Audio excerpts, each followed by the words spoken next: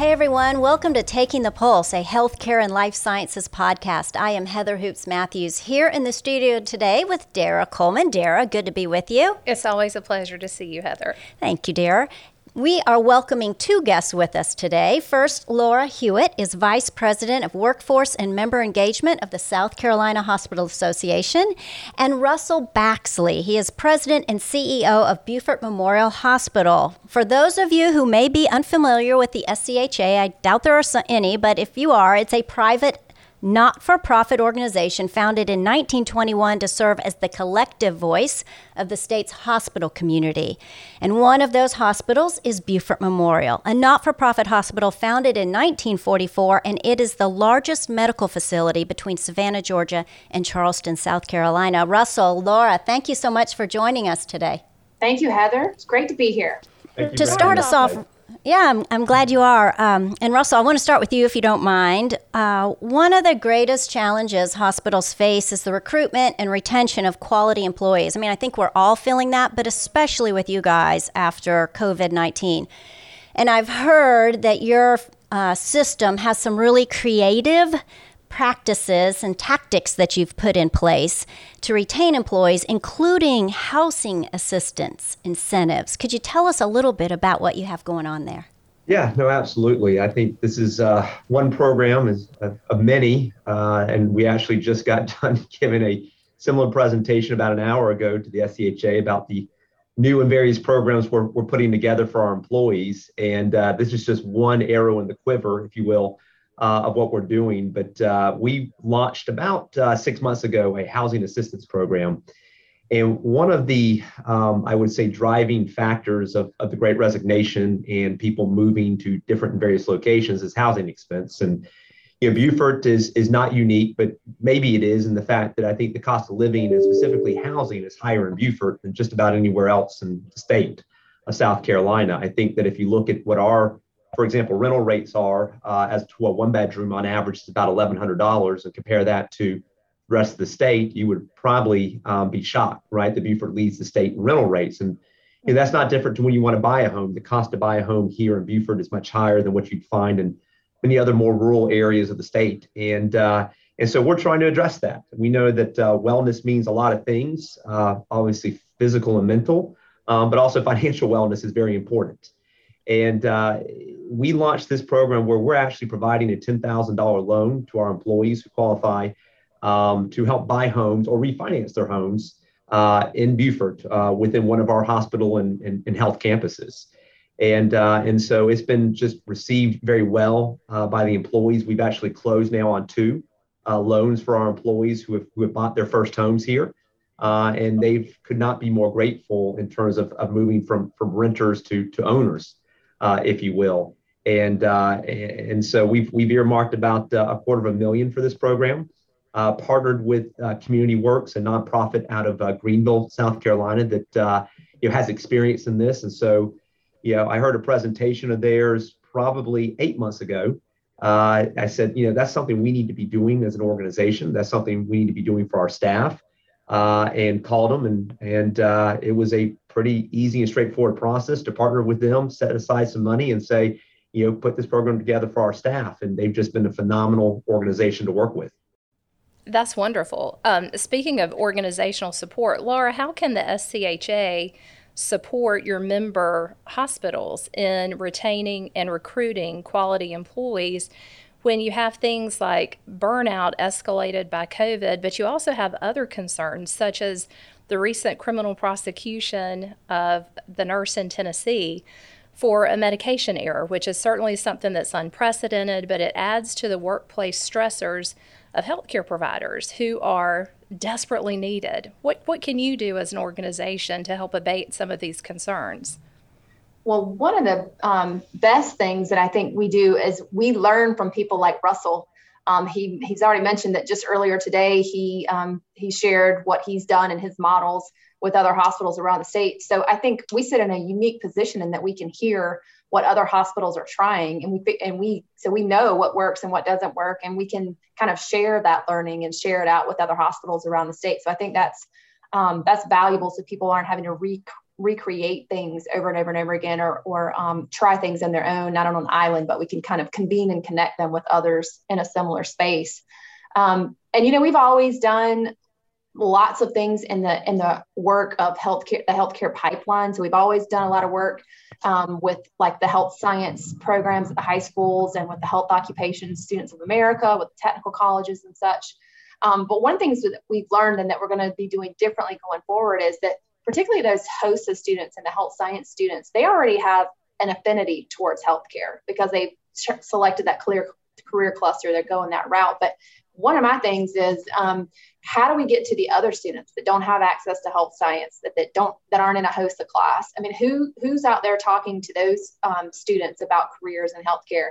I mean, it might not be, there's probably no one unless they may have a family member. So how do we do a better job of getting out beyond that and developing, Russell's already talked a little bit about partnerships, but developing new partnerships with other people that can help us get into those communities. Because from an equity standpoint, I think that's really important that students all around the state know about all their career options in healthcare. So that's one of the things that I think, there are a couple of things that I think we can do. But I also think, and hopefully Russell will talk a little bit more about this, I like to help the hospitals figure out how they develop their own workforce. I mean, as we've seen, it's not just hospitals that are struggling with staffing right now. I mean, at the college level, they're struggling with it as well. They struggle with funding. So sometimes their ability to expand programs to the extent that people like Russell need is a little bit, is inhibited to some degree. So people like Russell have taken the ball in their court and said, well, if they can't help meet all my needs, then what can I do to develop my own? And so helping them figure out how do you develop your own internal workforce by partnering with other people, whether it's an apprenticeship or some of the groups that he's working with. And building an ongoing pipeline. So as you work to look in your population and help them figure out how do you help them grow professionally, then how do you backfill and be reaching down into the middle school, high school populations to continue to bring in your pipeline. There's lots of other things that I can mention, and we'll probably get to it as we go through, but I don't want to steal all of Russell's time because he's the one that has the really great ideas. So I'll kick it back to you, Dara. Those are great ideas. When you talk about workforce availability, and I think, Russell, you mentioned maybe the Great Resignation. What about mental health issues in your industry? What are they doing right now to impact? How's that impacting both licensed and unlicensed personnel, or is it? Well, I would say mental health and wellness doesn't discriminate, right? I think that no matter what sector you work in healthcare, and we sometimes forget that it takes a lot to make hospitals and health systems go, from the hospitality side of things to the business office to support service diagnostics, as well as direct patient caregivers, right?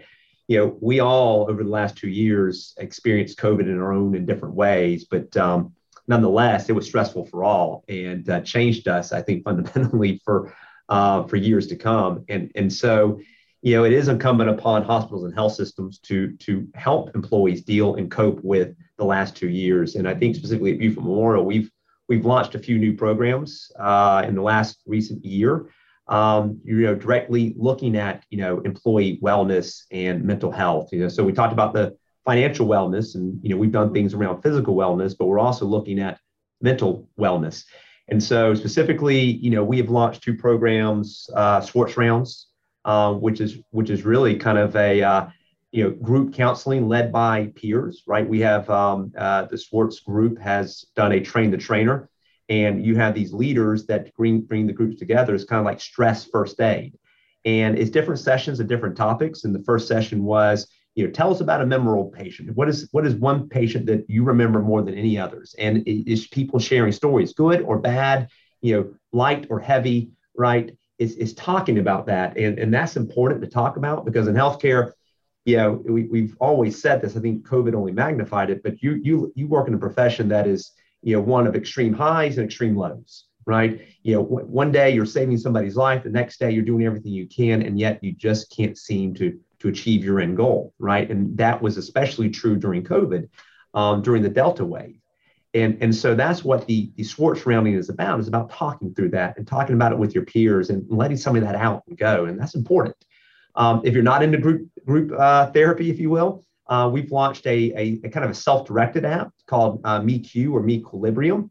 And what that is allows you to kind of have that same sort of opportunity to work through, I think, some of what challenges you're facing, but on your own time, in the comfort of your own home, or in the privacy of your own where you feel comfortable.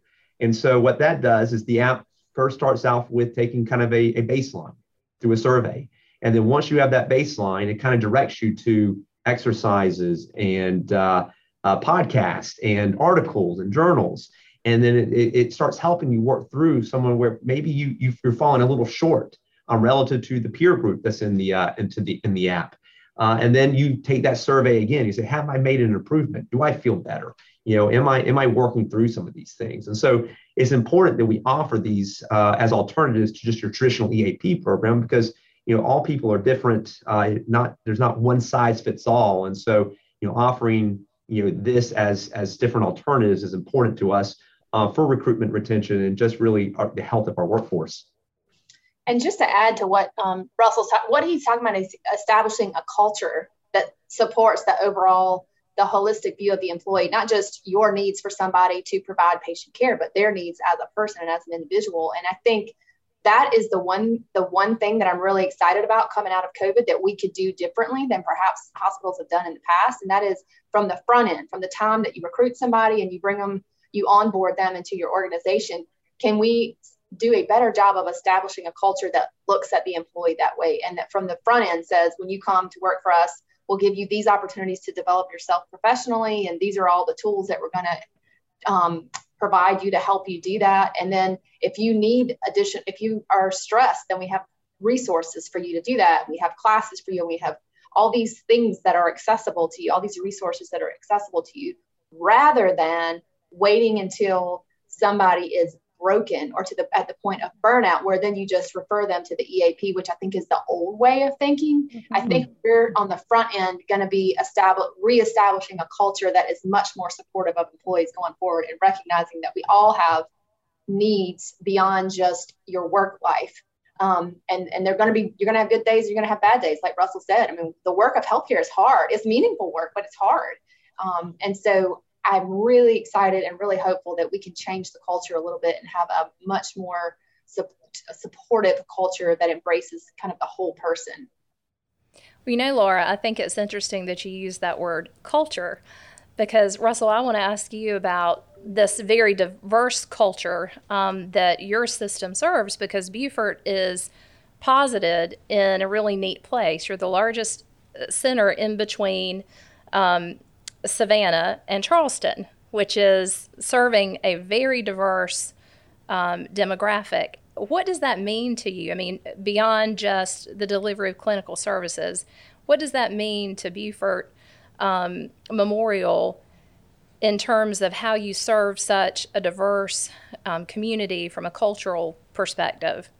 Sure. No, I mean, I think that, one of our slogans is committed to you, committed to community. And, we think we're intrinsic to this community, and the community intrinsic to us and what we do. And so, we are 1,800 employees strong, and, those employees represent the community as well. And so, we take what we learn both inside and outside the four walls of the hospital in terms of how we serve our employees, how we serve our community, and say, how can we be different? How can we grow? How can we meet the needs of the community? And to your point, we do have a very diverse community. I mean, we have the second largest training facility for the Marines here on Parris Island. So you have a very strong military community. You have the GOLA community here that we work to serve and work with our FQHCs and everything else as a different patient population. And you have a whole community of all the transplants from the Northeast and from the Midwest, who are the retirees that love to live in the Low Country, in Beaufort in particular. And so it is interesting to serve each of those communities in different and various ways, but very rewarding at the same time, because we do have a lot of programs as a nonprofit that reaches out into the communities, into the barrier islands, whether it's through food insecurity programs that we have going right now, or our Chipmobile, where we have a mobile wellness unit that go to community centers and churches, or working with working with some of the schools in and around virtual health in some of the schools. These are all of the things that we provide and partner with in this community because we are a part of the community. I would love it if we had a more diverse, service-based. Russell, I think that might be a challenge. Some could view that as a challenge, but I think that makes your job a lot more interesting. And right? fun. And, yeah, right? Mm-hmm. Laura, hospital growth. What are you seeing in the state? How are hospitals responding? Well, I think one of the areas of growth is exactly what Russell just said, and that's the focus on community health and health equity and really trying to address disparities. Because I think once you look at the data, there are definitely pockets of the patient population that are, to some degree, they are disproportionately affected by poverty or lack of fresh food or lack of places for physical activity or whatever the case might be. There's socio-demographic factors that are in play there. And I think hospitals have figured out how to look at the data differently, how to stratify the data a little bit differently, and begin to help address and bring individual interventions to those patient populations to really help them begin to see health improvements and health outcomes. So I do think community health and focus on equity is a big thing. We're also seeing growth in behavioral health just because the state has just tremendous unmet needs as far as behavioral health goes. And so we're seeing hospitals trying to figure out how they can develop their own behavioral health service lines. I mean, they have an 17, 18 bed unit there, but other hospitals are developing their skill sets and their ability to be able to provide care for those patient populations. And in fact, in the Charleston area, there's going to be a large freestanding behavioral health facility that's going there. So that would be another. The other, we've seen a lot over the past couple of years, a lot of growth in post-acute rehab, rehab hospitals, sports medicine service lines, those types of things. You're seeing a lot more of hospitals partnering like with school districts to go in and do this athletic training programs there, and again, provide a lot of sports medicine. So I'd add that to the mix. But then also I would say there's just a general growth of new hospitals, and particularly if you look like in the Horry County area, where, we're not going to talk about CON on this, but, there's several CON approved facilities going down there because of the tremendous need for services because of their patient population there, which is a largely retirement aged population. But to bring this back around to, a workforce conversation, if they're going to be building all these new hospitals there and your population that you're serving is 65 plus, because they're all retired folks, then where are you going to get the people to be able to work in those hospitals? So that would be off the top of my head and looking at 30,000 foot view around the state, I would see those as the areas of growth that we're seeing the most around South Carolina. Well, Laura, it always makes my heart happy whenever you mention God's country, where I come from in Horry County. So I appreciate that. That is an area that is hot for growth. But Russell, I'm curious as to how Beaufort Memorial is specifically responding to the growth that you're seeing in your area. What do you predict as your growth response, and how do you see things like technology? Earlier, you alluded to the role of telehealth as one of the tools that you're using to partner with schools in the area. What are some of the specific things that you see being useful for your hospital? Sure. No, I mean, we, a couple of years ago, we came up with this strategy, this growth model, especially directed a little bit towards primary care, a growth of bricks, clicks, and people. Right. And so you got to grow bricks and mortar, you got to grow clicks, i.e. telehealth, but you also got to have people to staff it, right? Whether behind the camera or in your facilities. And so, we've been very aggressive in expanding both our specialty and primary care services, and we'll continue to do so. I mean, I think in the recent last 3 years, we started a urgent care network and open an urgent care each year. Now 3 serving the Beaufort County area.